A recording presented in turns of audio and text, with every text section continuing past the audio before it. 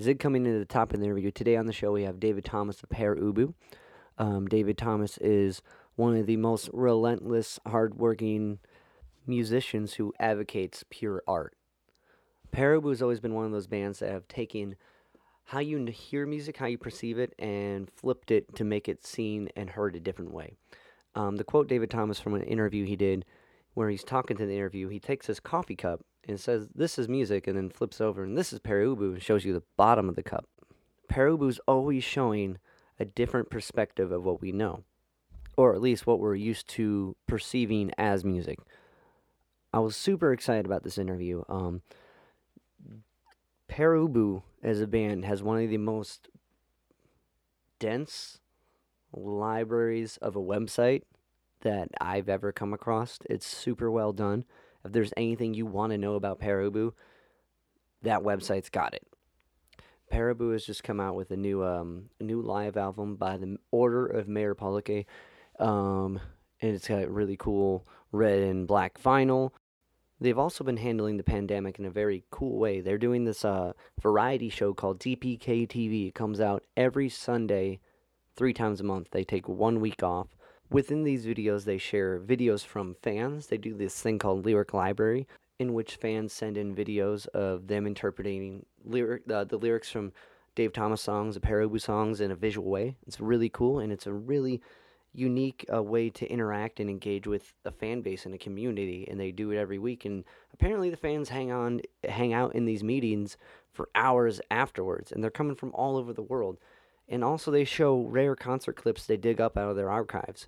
It's a really, really cool, like, more bands should be doing that, because that'd be super, super rad to get some insights into groups like that. It's a really cool, and to be able to see and talk and converse with the band members. It's really, really rad.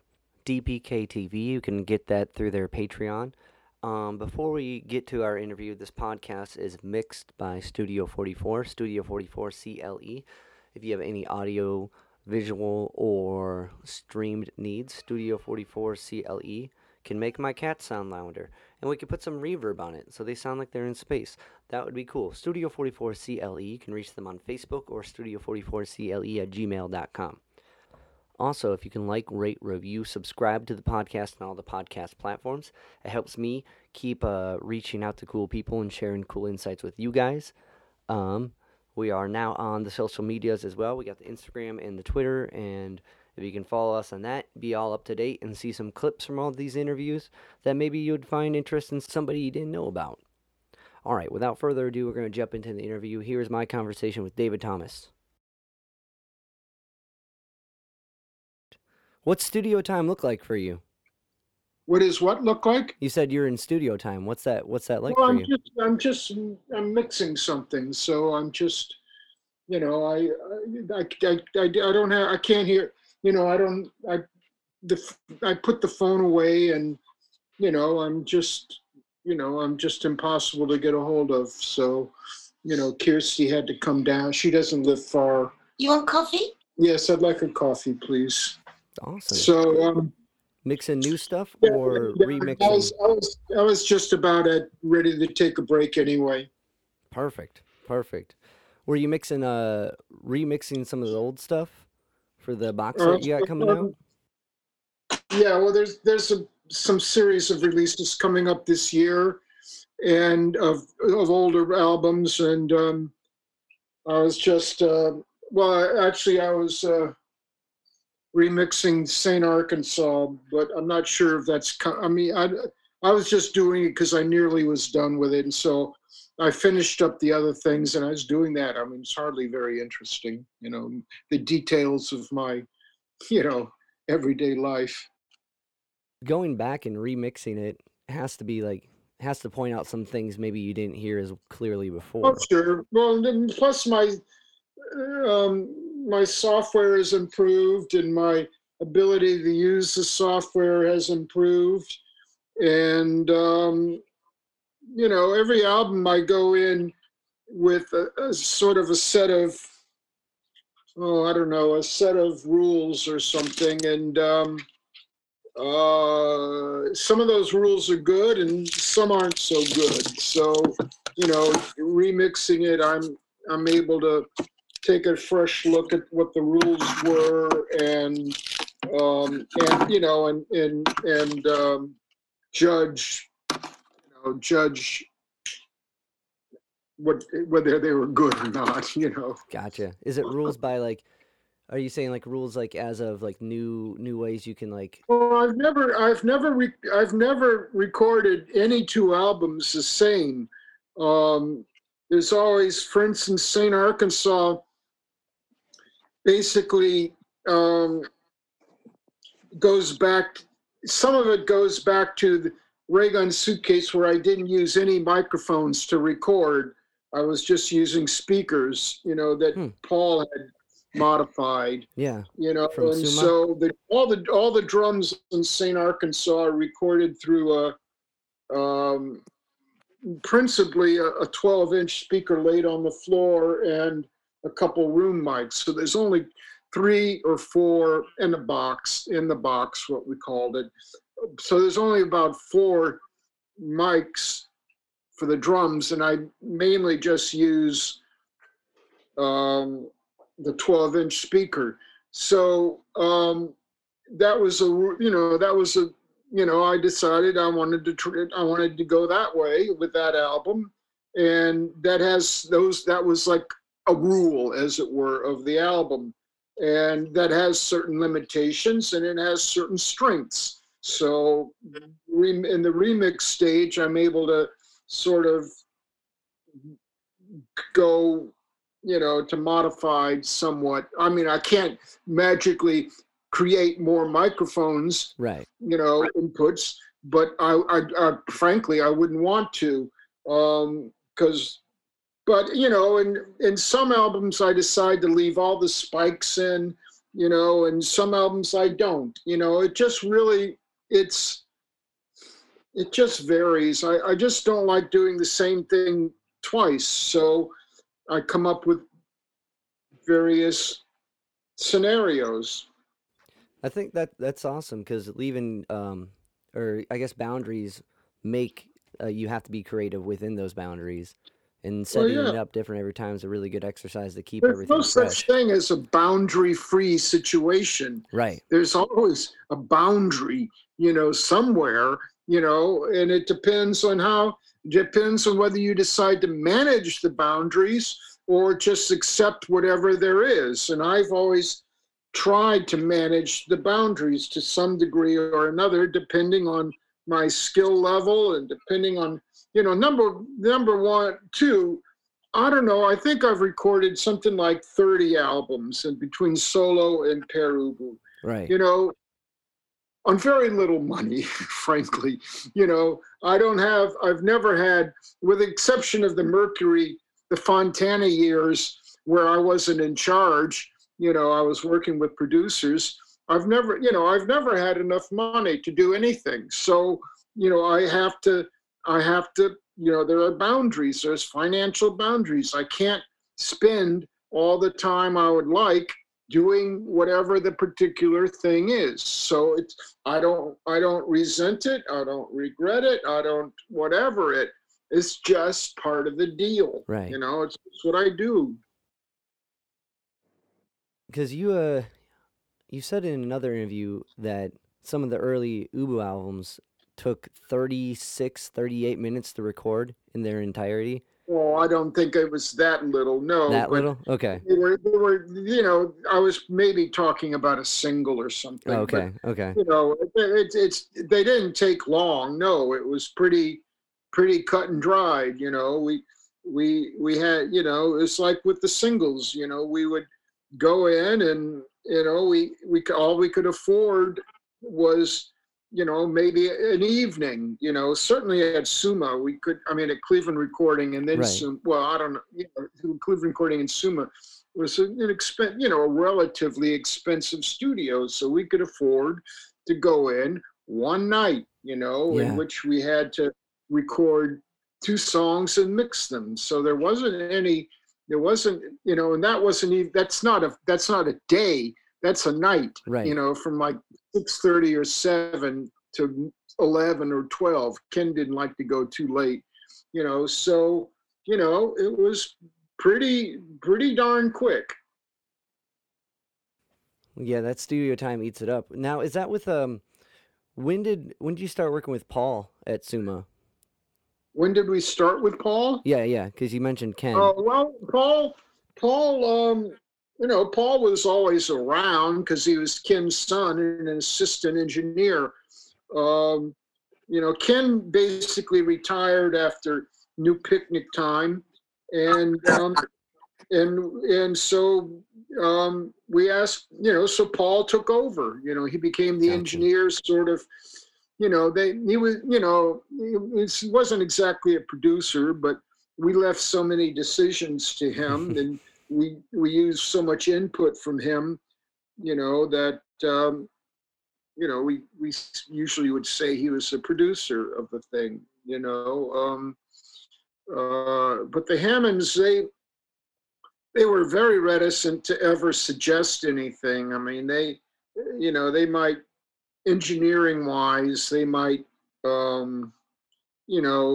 might, do some EQ things and that sort of stuff to make it all better. But as far as telling us, suggesting what we do, or how we do things, or they just simply would not get involved in that. And it would take incredibly precise. It was like talking to computers. You would have Hmm. to ask incredibly concise questions, and then usually have to rephrase them to be even more concise. And then, they might actually give you an answer. They weren't being hard nosed about anything, but they wanted you to do what you were doing and what you wanted it to do, wanted it to be. And they would, step into, if some frequency was out of whack or something, they would address that. But as far as whether a part was good or not, or whether it was in time or not, it was that the famous Ken Express. When we went into Final Solution with Ken, which was the first record we did with him at Cleveland Recording. And, he said, well, is it in time? Is it in tune? And, he said, it doesn't matter. Who cares? And we said, what? And he said, it's got the groove. It's there. It, Yeah. it, it has vision, and it has poetry. It has the groove. Don't screw with it. It's fine. And so that sort of was the turning point in a lot of. Well, I mean, that just is like, well, sure, okay. Well, no, I mean, because he was for us a very famous engineer. He had done lots of stuff. He had done Yeah. all that Terry Knight stuff, Cleveland Orchestra. Time won't let me, on and on and on. Nobody but me, by the human beings. Incense and Peppermints. I think it was him, or there was that other one. I can't remember. And tons of stuff. The James Gang, for goodness sake. So, he was like, he was, as much as we had ever run into somebody, he would be, a guru, a legend, a star, and he was just saying, it's fine. It's got the groove. What do you care? No, what does it matter? If it's in tune or in time, or whether you drop a beat here, or this note is out of tune, or on and on and on. I wouldn't touch it. So that was very meaningful to us. That's coming from a legend and being like, we're doing it right. You sure? Like when you go in there, that guy is kind of the first person to hear it back. So I can see how like going in and recording it and them being like, yeah, it's fine. You know what I mean? Like Well, being if you almost sat dismissive. there, and said that snare beat in bar 47, Right. is that late? And he would say yes. And they said, well, maybe we better fix it. He said, why? Why bother? I mean, it's not that he was sloppy or lackadaisical. Yeah. It's just that, and if you wanted to fix it, you would fix it. And frankly, it wouldn't make any difference, except maybe the drummer would be happier, but he, it all had, and if all those things were true, and it didn't have the groove, he would say, you know, after some precise questions, he would say, it doesn't have a groove, you know, or something. But you would have to really, really, really, really phrase your questions absolutely spot on. You couldn't just sort of lackadaisically say, "What's your opinion?" You know, you Gotcha. say, "I don't have an opinion." You know, Well, that's cool. He's looking at the whole thing as a piece, not hyper focused. Because some engineers do get hyper focused, and they're like, yeah. Well, there's a, you know, I've worked with both kinds of engineers. You know, one of the most infamous moments of my life was in recording Worlds in Collision with Gil Norton, who did the Pixies and right, hundreds of other things. I don't know. And I was in the vocal booth, and I can't remember the song, but I was singing it, and we would stop, and he would say, "Oh, well, this note's out of tune. Can we just drop you in for that?"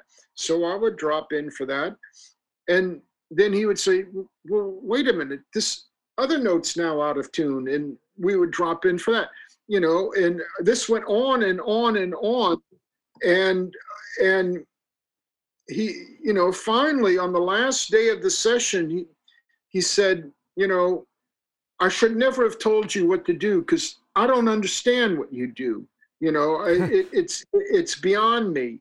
You know, you can fix one note and another note is all of a sudden wrong. You fix that and all of a sudden the other note is wrong. You right. know, and if you're just, you know, I went off and recorded some B-sides, kind of producing them myself, and I came back and he said, "Well, why can't you sing like that for me?"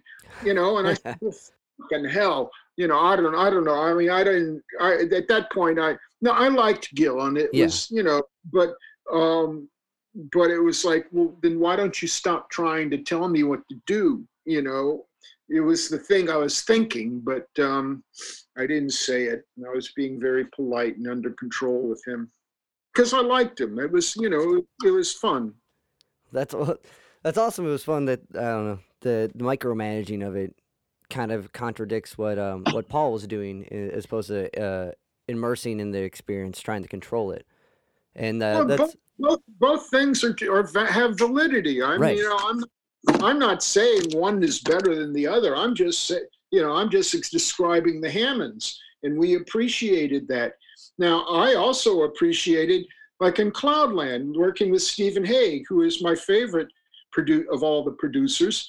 You know, and he would sit there. That was the first early days of multi-track digital, and he would sit there in the most expensive studio in London, you know, with two 24-track digital recorders linked up, and he would sit there hour after hour moving one drum beat, you know, half a fraction to the left or to forward or back and on. He would go through the entire track doing that, and oh, this snare beat is better than this one, you know, just the timbre of it, you know. So he would do all that. He would sit there, and nobody else was there. It was just me, Stephen, and I don't know, the assistant, and you know, the guy that went to get the coffee and all that, you know. And I just sat there and watched him, amazed, you know, just fascinated by the whole thing and by the utter dedication to the particular vision and a particular way of working. And you know, this was exactly the opposite of the Hammonds, but I appreciated every bit as much. That's just I guess it goes back to a different set of boundaries in a way. Yeah. Um, Yep. the kind of bounce it up or bounce it back. Let's talk about kind of going up into recording with Paul and then Crock and Bush. Do you recall the drink? No, You don't recall the drink from it's the called Viking Crockle Saloon? Bush. My bad. It was Old Bush. Oh, Bush I don't from really the drink Viking it. Saloon. It was a Viking saloon. They had a drink, and in the days of my media celebrity, and it was called the Crockabush, but I've got no idea what it was. So, what kind of got you in that media? Like, what led to writing? I know you have a family with academics in it. Was there a certain like literature or writers that were celebrated in the house? Well, number one, I had read most stuff that you read in college by the time I was 11 or 12. That was number one. I was very well read. Number two, I was intending to be. I had an affinity for microbiology, especially molecular interactions with membrane cell walls, and this was my within a few weeks of me going into freshman high school, the biology teacher, who had been a former university teacher, and she was old and kind of just winding down by Yeah. going to a high school, started giving me private tuition. You know, I was taking a Wow. college level course in my freshman year. I had an intuitive grasp of it. I didn't even have to study. I'd do a couple experiments. And I'd say, "Oh, well, this chemical here, this will do that and that." And she said, "Well, yeah, that's in the next chapter." And I said, "I haven't even read the last chapter, but it's obvious to me." You know, so this was my career path. I was going to be a microbiologist with probably with that specialty, because I had an intuitive grasp of it. It was easy for me, you know, and she gave me, my grades with her were always A+, which it was totally unheard of, you know, ever, you know, but she couldn't grade me any higher, you know, so at a certain point along the way, and I don't want to talk about it, just about around the time I went off to college, I became disillusioned with it, and I dropped out and started hitchhiking across the country. Called my parents from the Mississippi River and said, "I've left college and I'm going out to the West Coast, and I'll be back in a couple weeks." You know, so I came back and I had to do something. So I got a job at this local, because I knew the guy from college or something or other, and the scene, you know, this sort of weekly thing, and so I got a job doing layout, you know, which was on wax tables, and the printer sends you these strips of Yeah.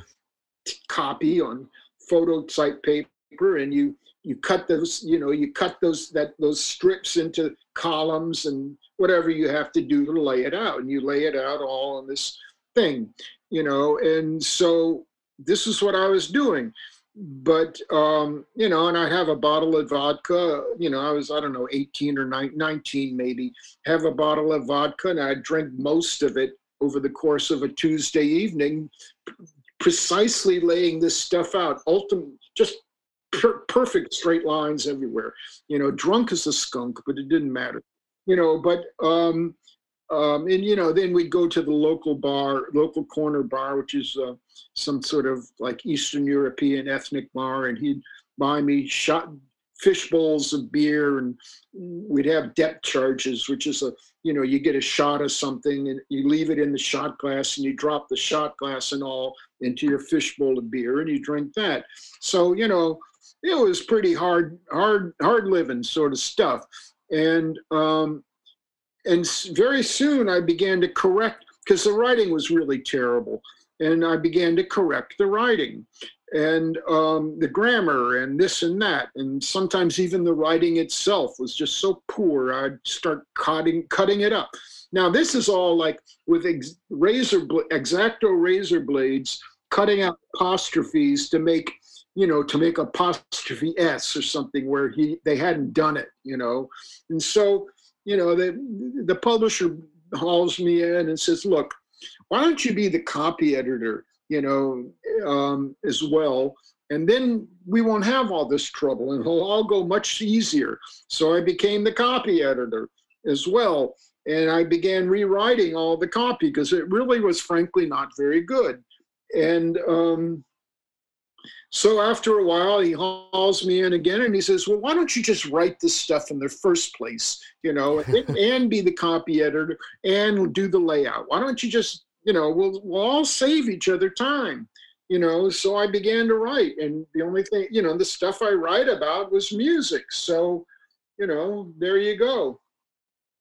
Gotcha. When did the so through the scene, which is still going now, through the scene, when did the great Bow Wow Death Band? Well, that was in 74. That was in 74. Some other people on the, I had some buddies on the paper, and mostly who did circulations or drove bundles of the things around. And I had a good friend named Charlie Weiner, who was aspiring to be a comedian. And, we talked to him. He said, "Oh, why don't we have a band?" So we'll use it to promote we'll do this thing where it'll be kind of a promotion for the magazine, and blah, blah, blah. So we did that. So that was the great Bow Wow. And then that somewhere along the line, we decided to let's have let's do a more serious band, because there's a lot of not comedy but satire, and Right. sort of Bonzo Dog Band. I don't know, it's satire. And so we thought, oh well, why don't we have a real band? With sort of a hard rock band, and we all loved the MC5 and the Stooges, and mostly the MC5, and we started doing that sort of stuff. And then along and I changed the name to Rocket from the Tombs, and one night I was hanging out at the Grapes of Wrath, which was across the street from the Viking Saloon. It was a folk club, and Peter Lochner comes up to me and says he wants to be in my band. And I thought to myself, well, gee, I think this guy is a real musician. Yeah, I guess so. You want to be in the band? Sure, I'll come around and we'll jam and see what happens. So that began that episode. So Peter, he would play there doing acoustic gigs a lot, Yeah, he was doing a lot of folk stuff. and did he start off as a sound man for Rocket for the Tombs before he No, joined? that was Okay. Tim Wright. Tim Wright was a sound man. Oh, okay, okay. And now did Peter he played guitar and bass, or did he switch between the two, or was that in Perubu? No, he played guitar. Gotcha. Awesome. And Peter was a character too. He was pretty well read. How did your guys was it just that he came up to you and was into what Rocket for the Tombs was doing and wanted to get involved? Because he had Well, some he had seen us. He had seen us play, and he wanted to be in. He wanted to join the band. I don't know, nice. and I was sort of semi-shocked that a real musician would want to play with us. But I thought, so I said, "Yeah, sure, come around. Let's jam and see what happens." Now Rocket from the Tombs, you guys opened up for television, and I think Yeah, Peter he had like some connection with Richard Lloyd, and I think Richard Hell from television. Did so what can you tell me about that gig? Because that was like one of the first New York groups to come to Cleveland, punk wise, I guess. number one, Peter spent a lot of time in New York. Now, I know he didn't really have much connection with Richard Lloyd because Richard's told me some things, but Gotcha. um, but he would hang out. He was he was sort of a big fan of television, and he wanted to get in the band, which of course meant replacing Richard Lloyd, which was never going to Yeah. happen.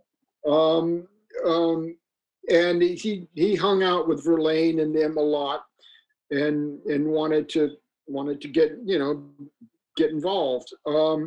Meanwhile, yeah, so television was booked. I think it was their first really outside of the New York area gig, and and I don't know. I don't. Maybe Peter got us the gig.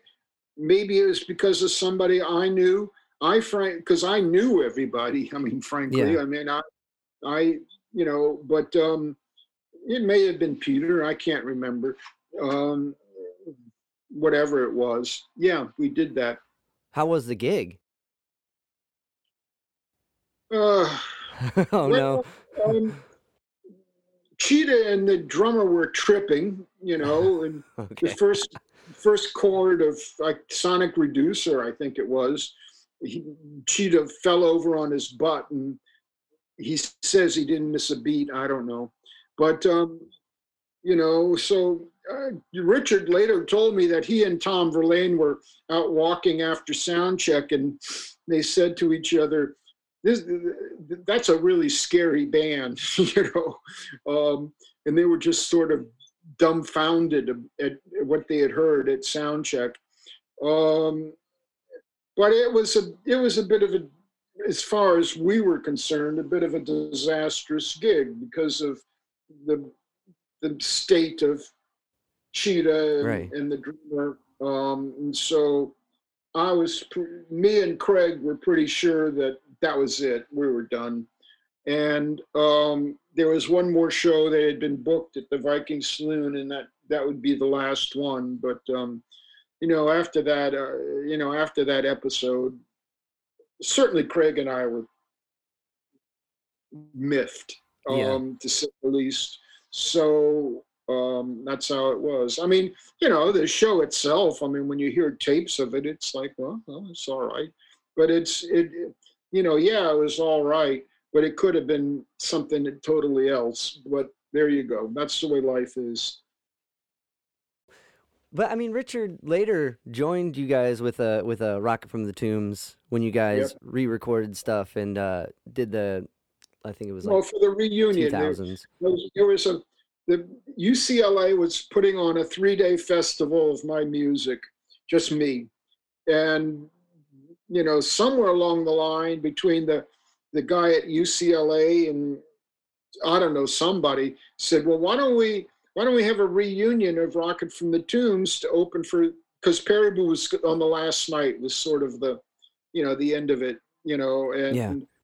um and why don't we have Rocket open up for Paribu? And so Cheetah and I talked about it, and we needed a second guitar player, and Cheetah was convinced that Richard Lloyd would be the ideal person, and so there you go. That's awesome.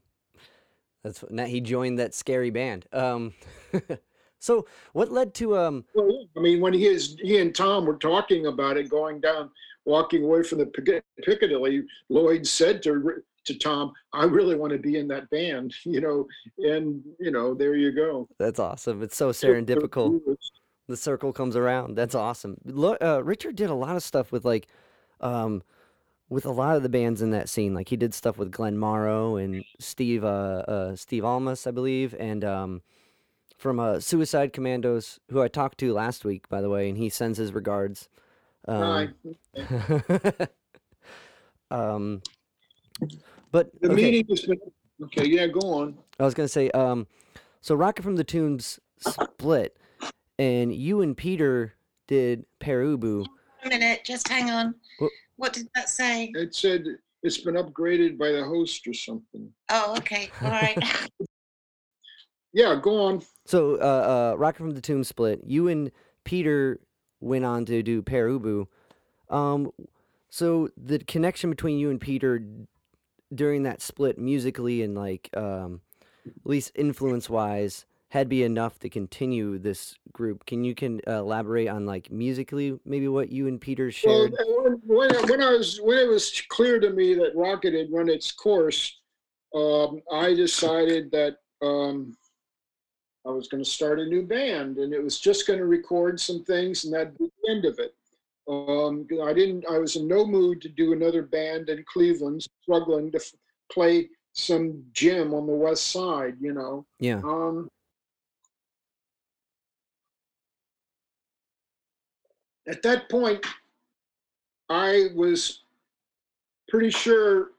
No, I had doubts about whether I wanted to work with Peter in this new band. Um, I had ended up in Rocket. I didn't, I've never talked about it, but what do I care anymore? I'm old and Peter is dead, and what's the difference? Is that I didn't like his songs, and I didn't like singing them. And eventually, so as not to make a big deal out of it, I just said, I don't want to be the singer anymore. Why don't I'll just sing my songs, and you guys, you sing you sing everything else, and I'll play organ and saxophone and blah blah blah. Yeah. So because I didn't sing Peter's songs well, he he would write a song that was supposed to be a Who song, and I was supposed to sing it like Roger Daltrey. Well, number one, I didn't believe in the song. I didn't Right. believe in its sentiment and the words of the song. And I'm not about to go around and imitate Roger or anybody. I mean, Roger Yeah. Daltrey's a fine singer. I wish I could sing like him, but I don't, and I can't, and I won't. So I just said, okay, well, I'm out. I'll just sing my songs and play stuff. And then so Rocket breaks up, and I'm thinking about the new band, and I know that I'm gonna build the band around Tim Wright. Now Tim, who is the sound man in Rocket, and he was a friend of mine, and we did a lot of hanging out. And I said to Tim, who didn't play anything, I said, pick an instrument, learn it, and we'll put the band together around you. So he picked out a Dan Electro 6-string bass, and within about 2 months, he was playing it really at a very competent and creative level. And so, so I had it in my mind that it was me and Tim, and I was going to find other people. Now, when I was telling Peter about at some social thing about my new band, Peter said he wanted in. Now, I, of course, had mixed feelings about it. Of course, I'd be delighted. He was a good guitar player. On the other hand, I just didn't want to go through what I had just gone through. Right.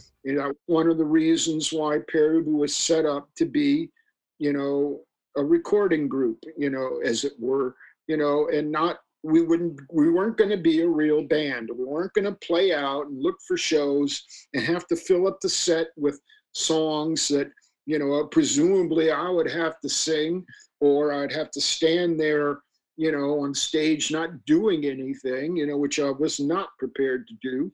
And on and on and on. So I had mixed feelings about it, but of course, Peter was a good guitar player, and the band was set up so that I wasn't going to run into that sort of problem again with it. So yeah, so Peter joined up, and it was the three of us, and then a bunch of people. There was just a bunch of people living at the plaza. Alan and Tom and Scott. And so for various connections, we those all came together, and we rehearsed a couple things. The single was going to be Final Solution and 30 Seconds Over Tokyo. Now, this was a single I had wanted to do and suggested in Rocket from the Tombs, because they were both Rocket songs. So back in April or May of that year, 75, I said, we need to put out a single, And Peter said, yeah, we could do a cover of Wild in the Streets by Garland Jeffries. And I said, I am not going to do a cover song. It's going to be our material. I wasn't pushing hard for those two, but it had to be our own material, where I wasn't interested in wasting my time, and so that sort of sat for a week or so. And Peter comes back and says, oh, we could do a cover of, Satisfaction, and I'm saying, Peter, I am not doing it. If you want to do that stuff, then you put it together, you find the money, and you deal with it. I am out. I'm not wasting my time. That's not the idea. That's not what's called for, and so that sort of all died. And so when it came time for Pere Ubu, I just wanted to get that single out, Right. And so it was going to be that single, and that was probably the end, and during the rehearsals for it, somebody started jamming on maybe it was Tim, I don't know who, on doing this jam of the thing that became Heart very quickly became Heart of Darkness. I think I had the words that I'd been working on them, and and that, and I thought, oh, okay, well, we should have one of our own songs on it as opposed to just two Rocket songs. So then once that was recorded, I still had Final Solution unrecorded, and I wanted to record it. So I thought, well, okay, well, we'll do another one. We'll do another single, and that was fine because, it was still just a recording group. Gotcha. So it's interesting how it started off just as a recording group, and then you guys started to get attention from those singles or from that single, and that's what sparked the to continue live. Well, we thought, okay, well, look, once the record was done, everybody was I don't know if they were surprised, but they were certainly pleasantly pleased with the outcome. That it was the sound was very different, and it was very satisfying. And we thought, oh, okay, well, look, I had 1,000 of them printed, and 1,000 sleeves that I sat there and by myself glued every one of them together, and it was going to come out in December. And we thought, okay, well, why don't we do like a promotional show at the Viking Saloon, just to promote the release of the thing, and so everybody was into that, and we sort of threw enough material together to be able to do half a night, and somebody, I don't know who, opened for us, and that was that. It makes sense that And that went well.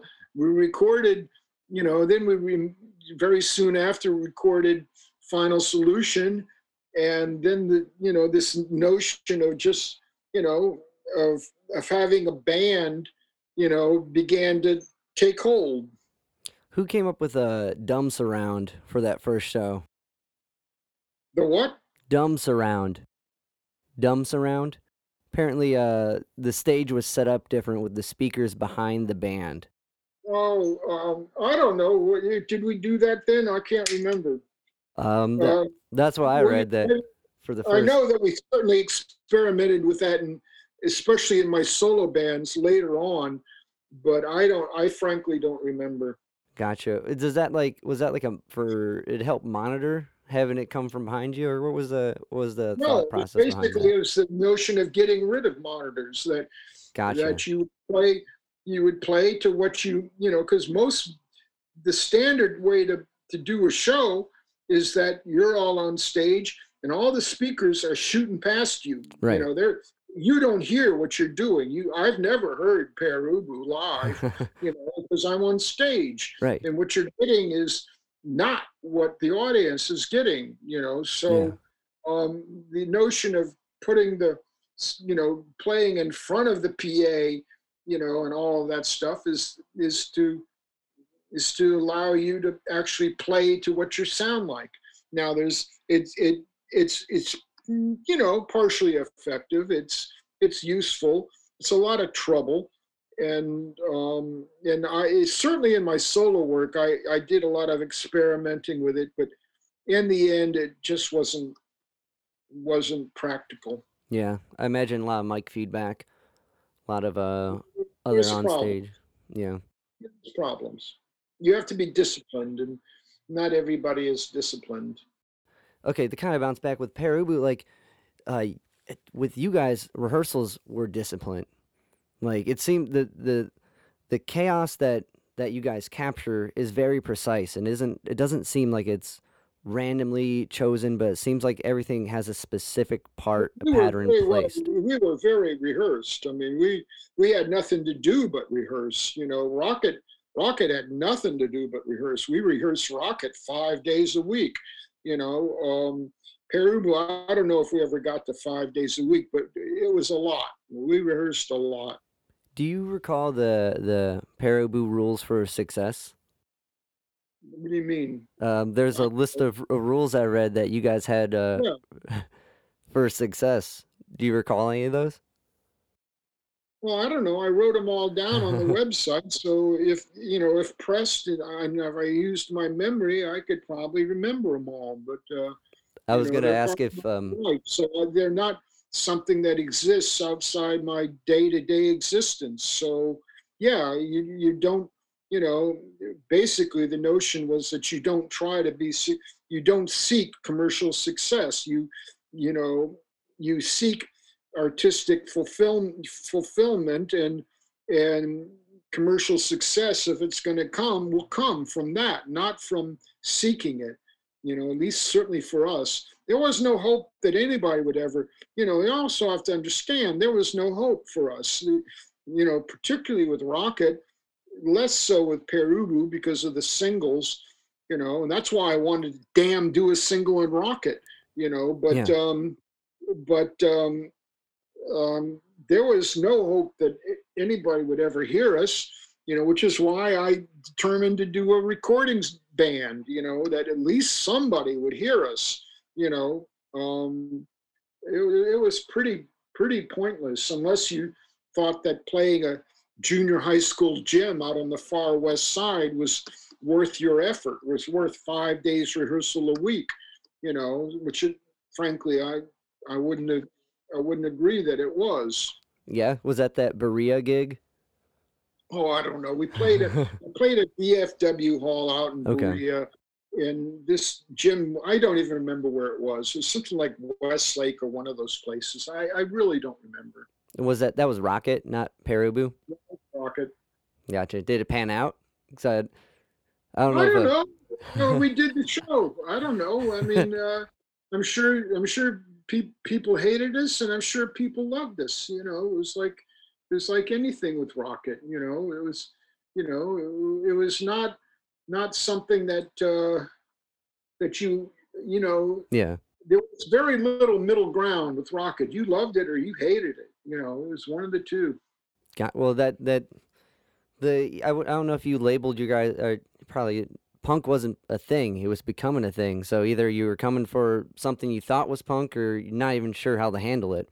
Well, no, I mean, we were uninterested in punk. Punk was clearly a commercial operation, dedicated to selling fashion and Right. accessories, So I was not interested in punk. Other people were, but I had nothing to say about it. There was some interesting bands that would have been interesting bands whether they were called punk or not.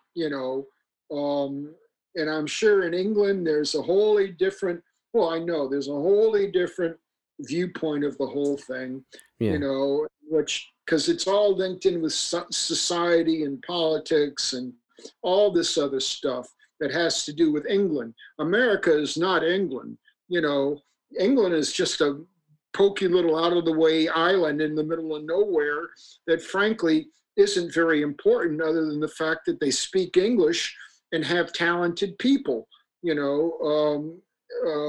but as far as all the socio-political stuff about punk, I was I was aware of it, but I was uninterested. It had no relevance to me, you know. Right. I mean, we were carrying on the MC5. Now, the MC5 had relevance to me and to others, and that they were a great band. B, they taught me everything about rock music that I ever would need to know. And still to this day, it's the only lesson you need. You get to kick out the Jams album and you study it, and you memorize every note of it and every dynamic. And that's all you will ever have to know about rock music, period. Well said. You did work with Wayne later on, right? With the Yeah, Pennsylvania sure. tour. How was that? Officially a member of the band because he played another one of these festivals that was put on about my music. He stepped in with Pere Ubu and did a show. And then I played with the MC5 and Sun Ra Yeah. orchestra in London, and that was highly groovy. And it was one of those moments after the show. I was backstage, and all the Sun Ra people were saying, "You're a real blues man." That's awesome. Like these Sun Ra guys saying, "You're a real blues man," going is like, geez, it's like, kill me now, I'm done, but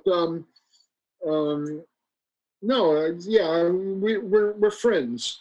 One of somebody once reported it to him that I described, I described the time that I heard that Kick Out the Jams album about 20 years later after not. Uh-oh, lost you.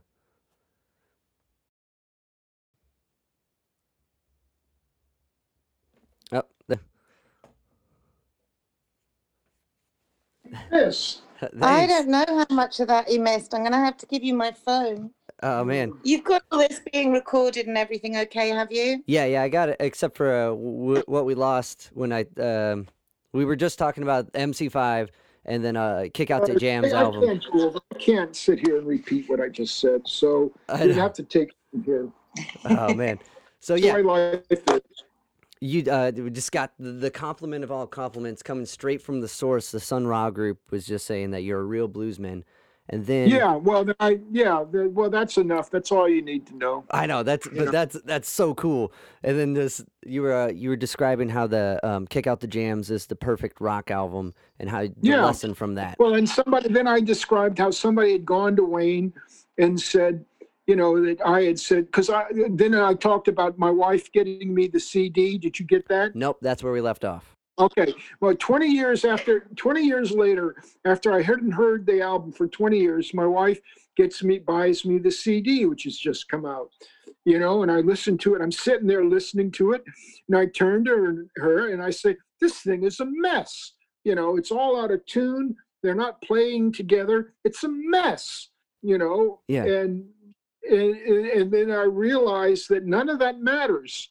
The audience doesn't care. The audience only cares about the feel, the groove of it. Right. And it's got the groove, and it doesn't matter, And I said something like that in an interview, and somebody went to Wayne Kramer and went, "David Thomas from Pere Ubu said the Kick Out the Jams is a mess." And Wayne replied, "He's right. It's a mess." And so I can't remember. That was about the end of that. But that kind of goes back to working at Sumo with Paul. Like, it's about the feel. It's capturing the whole thing. That's right. Well, everything I ever say is all connected. I haven't changed at all, in 40, 50 years. Everything I believed then, I believe to this day. The music that came out then in the 70s, I considered to be crap. I still consider to be crap. Now, Kirsty, you were just talking to, is a huge Queen fan. She loves Queen. She and her sister still goes to all the Queen reunion things, with whoever's singing with them. I thought Queen was crap, and I still think they're crap. And it simply doesn't matter. That the only thing Kirsty likes is Queen and Aerosmith, who I also thought were less crap than Queen, but were crap. So, I haven't, everything I thought then, I think now, just maybe more detailed, but that's about it. It's interesting, like, some of the records that move you at an early age and how deeply they resonate with you and how that carries on. Yes, of course. Can you talk about Captain Beefheart? You worked with... What about him? Now, those records resonated with you from an early age, from what I understand, and, like, you worked with their keyboard player for a while, around the same time you were working with Well, Wayne. He was their bass player at the time, but whatever. He was playing keyboards with us. Okay. So how was that? Were Wayne and his name was Eric, were they able to Eric Drew Feldman. Were they able to hop into the Pere Ubu I don't know. Everybody who's in Pere Ubu is into Pere Ubu. Right. I mean, Wayne was a fan. Eric was a fan before they were in the band. The only people who are going to play in Pere Ubu are people who love Pere Ubu. That's why I say, it's one of the reasons behind the rule, you never audition anybody. Yeah. If you want to be in the band, you're in the band, if we need you, because nobody joins Pere Ubu to have a career or to be successful or to have an easy life. It ain't going to happen. It's clear that it's not going to happen, but people want to be in Pere Ubu because of what we achieve together. Right. And so, yeah, I had met Eric at a fest. I was on a solo thing in southern Italy, and I met Eric he was playing with Snake Finger, and it was about 2 days before Snake Finger died. And, I met Eric in the elevator, we chatted briefly, and then, I don't know, then years later we needed Eric, and I gave him a call, and he said, yeah, hell yeah. That's awesome. I just meant just because they came from their individual projects, maybe not as much Captain Beefheart, but like it's a different than hopping in Pere Ubu, because you guys have like such or I guess it seems so pattern oriented in a way, or breaking the pattern as far as like. It's nice. What? It seems like say? very pattern oriented in Pere Ubu. What does that mean? Pattery. Like pattern, like finding different patterns and breaking patterns of the norm. Patterns. Right. You're talking about. It Yeah. We're a Midwest rock band, groove rock band. Yeah, it's all patterns. It's all geometry. It's all relationships of one thing to another. That's what it's all about. Tom famously said the best guitar part's the one that requires you to move your fingers the least. That's good. Yeah, so well said. It's all about two chords and the will to rock. Yeah, it's all patterns. It's dead simple. It's basically extremely straightforward and very obvious. It's the only thing that's not obvious is that sometimes sometimes the pattern recalls you to drop, there's 8 beats in a measure, to drop the 7th beat, Right. drop the 8th beat, and that's all, once that, it's all simple. Or it requires you to move you might be accenting the 2 and the 4, and then the next section you accent the 1 and the 3. It's all incredibly simple, basic stuff. Right, but basic stuff goes a long way, just like basic parameters. Oh yeah. Well, yeah. So we're not one of these progressive bands that makes up plays lots of notes and complicated time scales. It has no interest for us. was there's like a different type of pattern that's disrupted with that type of playing, with almost like the gymnastic approach to like playing in 7 and running like 16th note lines. Like that's a different. We're a Midwestern groove rock band. We learned everything from the MC5. It's basically, or you might say the Velvets, but for Right. me the MC5 was more important, or more fundamental, or the Stooges was more fundamental. So it's all like that. It's just simple. It's got a groove. You play the groove and you pile a bunch of shit on top. Right. And there you go. Did That's it. what about the Numbers Band? Kind of keep on the idea of patterns.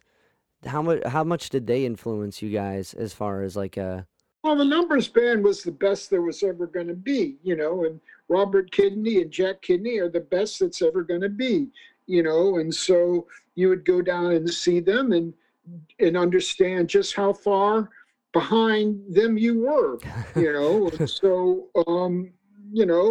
they don't do anything like what we do, but that's not the point. Right. The point is that they're a magical group, and again, they're a group that they don't count stuff out.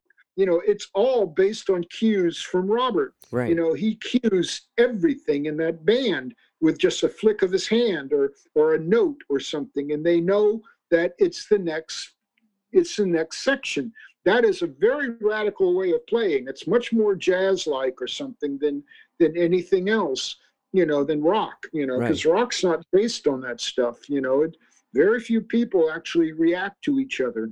in rock music. It's just all plotted out, and you play the riff. You play the gig. You play the section. Yeah. Like this is the part where you go louder. It's interesting that the Numbers Band didn't. I don't know. Not counting out the numbers. I know numbers with their title in general has a bigger meaning to the concept or the numerical like placement of blues music. Um, but I kind of wanted to shift gears and talk about synesthesia. Yeah, it's just going to go on much longer because I'm starting Nope. to run out of Yeah, no. the will to live here. I'm So sorry. I appreciate your time. if you can start thinking about wrapping it up, I would appreciate Yeah, that. for sure. So what do you want to know?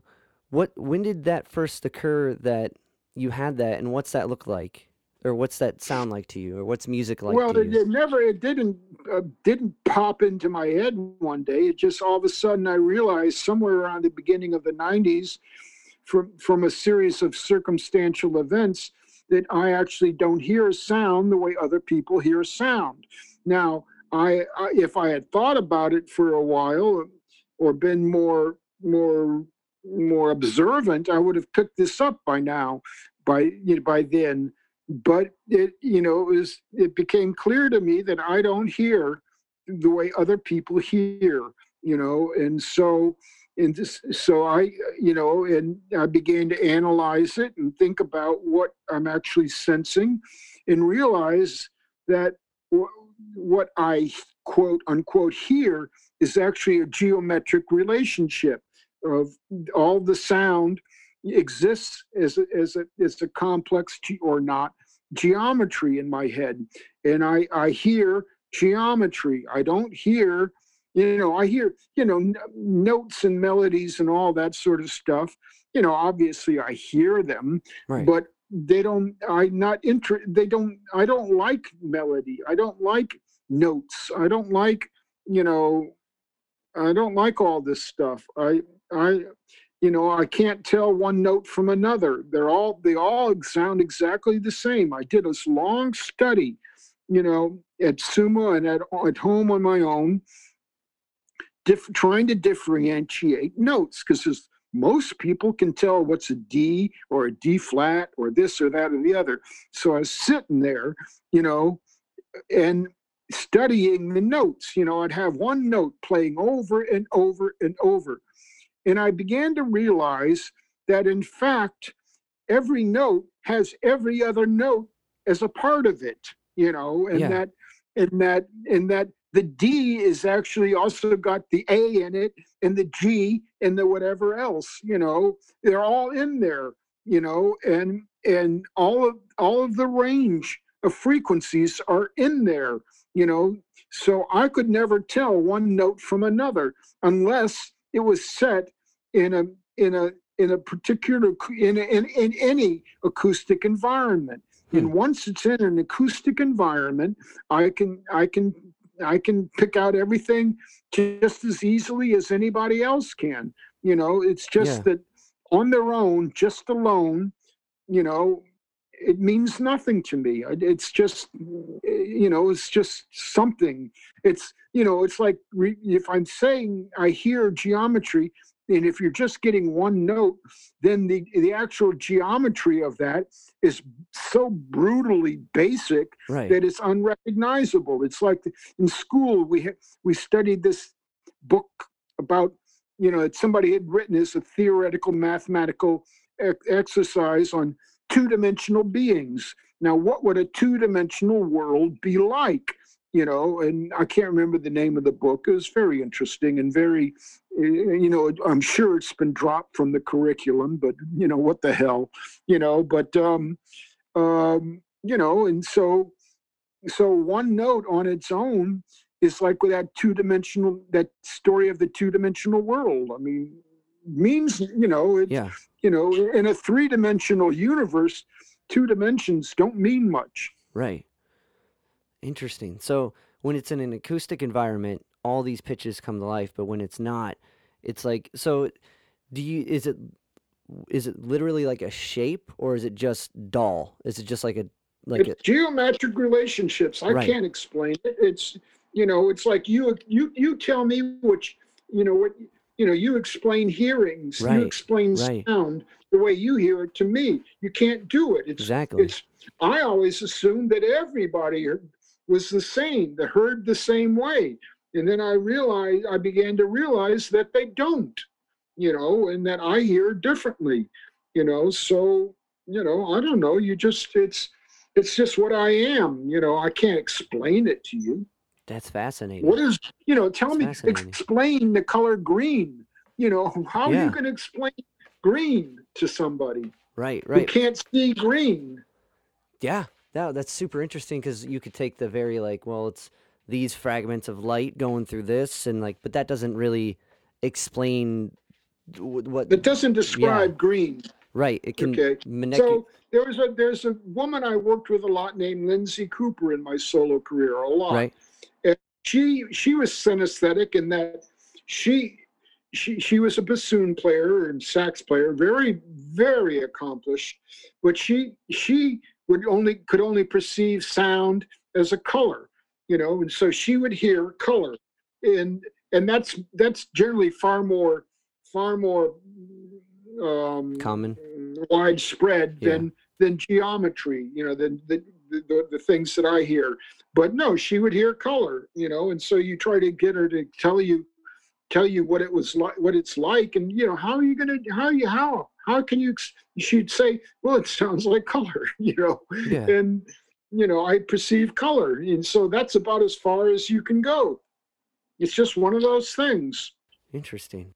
That's does Coltrane's music resonate at all with that? Because a lot of that was composed with like the thought of like geometry. Well, I don't know. I like Coltrane. I'm not really a jazz guy because jazz, frankly, has terrible vocals. The singing is terrible in jazz, and so, well, in my opinion, and so I just, I like Coltrane. I like, I could reel off a bunch of names, but I like the standard sort of things that you're supposed to like, Yeah, like, yeah. like stuff that I've never heard before. It's just, I like it, but I don't have any kind of passion for it. With synesthesia, did it make it like hard to perform, or like did it make it hard to like be able to like like fit into like because you've never really done covers or anything like that. You've always done them in your own way, and like since you've always heard stuff in your own way, is that like they're like it'd make no sense why to even to attempt to do someone else's? Like I guess my Well, question is number one, why do something that somebody else has done yeah, better? yeah, I agree So with that. I don't see the point of that. Now I do covers from time to time of things, songs that I like. I like the words or I like something about them, but I'm not going to sit there and do it the way somebody else has done it because I just simply don't see the point. And I'm not Roger Daltrey, Right. as much as I'd like to be. I always wanted to be John Bon Jovi. If I was thin and had a good voice, I would have been John Bon Jovi, but I'm not. I've got what I got. And so, Right. it's a difference between what you would personally like to do and what your body and personality. Can. Is Yeah, he I'm cut here. off I'm still again? here. No, no, you've been here. You've been here. No, the audio's been there the whole time. I didn't want to stop you because I agree with the authenticity and really immersing yourself, and that's super inspiring to take what you got and do the most with it. Because a lot of people are judging themselves on other people and how they can be more like them.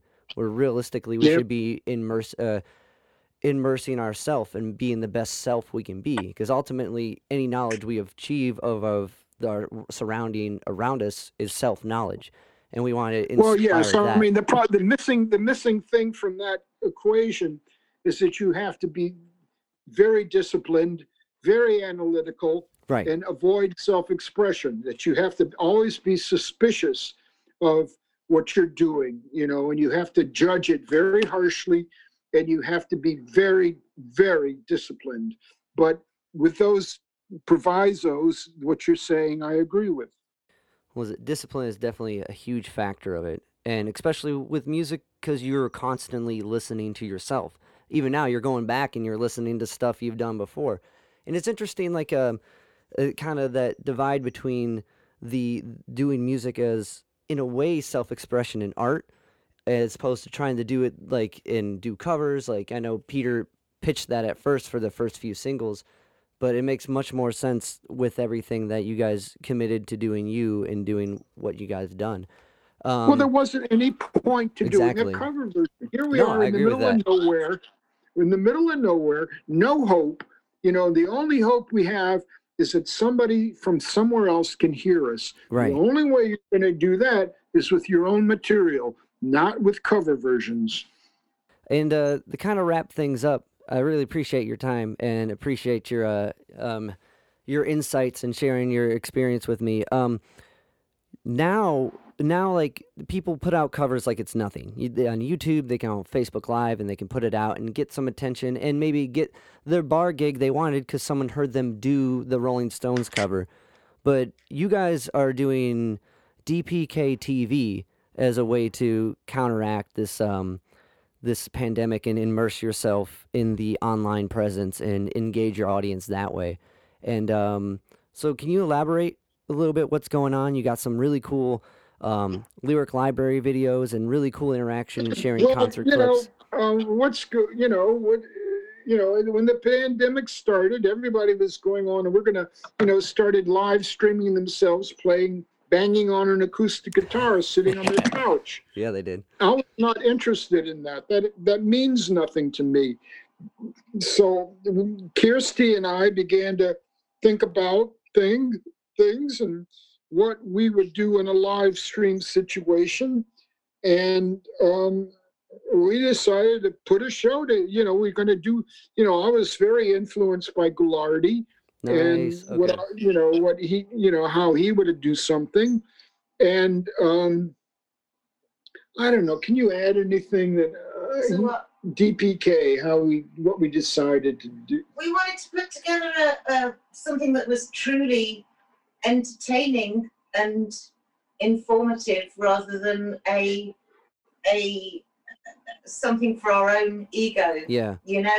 Something that was going to be positively entertaining, that even if you didn't like Pere Ubu, you could watch it. Oh yeah, her sister does not like Pere Ubu, but she doesn't miss a second of the show, the DPK, because she finds it all wildly entertaining, and she hates Pere Ubu, Well, it's fun because you guys are having fun. I watched all of January and like you're sharing what the fans love about Pere Ubu and you're celebrating their interest, which is cool. One, I think as soon as you get people involved, they're automatically gonna love it more. And like you guys are having fun, and you're cueing the buttons. Kirsty, I think it's very important to note that the vast majority of Pere Ubu fans say that they've always felt like outsiders for Right. liking Pere Ubu, because their passion for the group runs very, very deep. And what we have now is pretty much, a great group of people who are meeting 3 out of 4 Sundays from all over the world, from Iceland to Australia, and are enjoying the group experience of meeting each other and just enjoying. Well, and they carry on these things, talking to each other past the show. I mean, I don't like the word, I hate the word, but it's, it's a community sort of thing, and they're sitting down with their wives and their kids, so they're sharing their passion or whatever firsthand. And these people who may have rolled their eyes about Dad putting a Pere Ubu CD on in the car are suddenly saying, yeah, that's pretty entertaining. We enjoy it too, So, I mean, eventually we'll move into live music, but it will be done properly. It will be done properly with the audience experience in mind, not our own experience or ego. I hate singing. I really, really hate singing. So I am the last person in the world who's going to want to sit there, sitting on a couch, banging on a guitar or accordion or whatever I bang on and singing. I just don't like it. It's a waste of my time. I'd rather do anything else, but I've started these things, and I've only done one so far, but this 4 a.m. files, where, because I wake up at 4 a.m. and there's nothing going on. So I've got 2 or 3 hours to myself, and I'm just going to, hopefully we'll continue to just wake up and say, oh, I'm going to do this, and bang some stuff together and film it live, and we'll see where that goes. I mean, and I'm, we're heading towards doing some live things, but it's, we're sort of looking at everybody else knowing what we don't want to do and slowly coming to a realization of what we can and do want to do. And I'll tell you what else as well. Sorry to butt in again, but this to me, not David, but to me was a very important factor, is that I've only been around the band, I don't know, for the past decade or so, and I've only been managing the band for the past, I think, 6 years or something. And there is so much bullshit around the band. There are so many urban myths that have taken on their own life and somehow been cast as truth. And here's David, who is, as you will have noticed in the past hour or so, a brilliant raconteur, who, whilst being polite and respectful to everybody, tells the truth. And I think this is a real opportunity for the people who give a damn to actually find out the truth. And that must be, I think, a pretty rare experience for any band. Definitely. And I think to give truth and be honest about it and be polite, it's a tricky thing to do. It's not an easy thing to manage. So it's easy. It's a lot easier than, Kelly, the truth is always simple. It's the lie, which it gets complicated and convoluted, just the truth is simple. We just go on and we don't pretend to do, I don't know. We just turn the cameras on and start talking and showing some of Kirsty's videos. And Kirsty is a very brilliant video maker. She totally, I don't know what she would do without archive.org, but, it's what it is. I'm really tired. I'm going to have something to eat. So can we wrap this up? Yeah, for sure. Thank you guys so much. Side note, Kirsty, you do a really good job with the website. The website's really well done for anyone who's...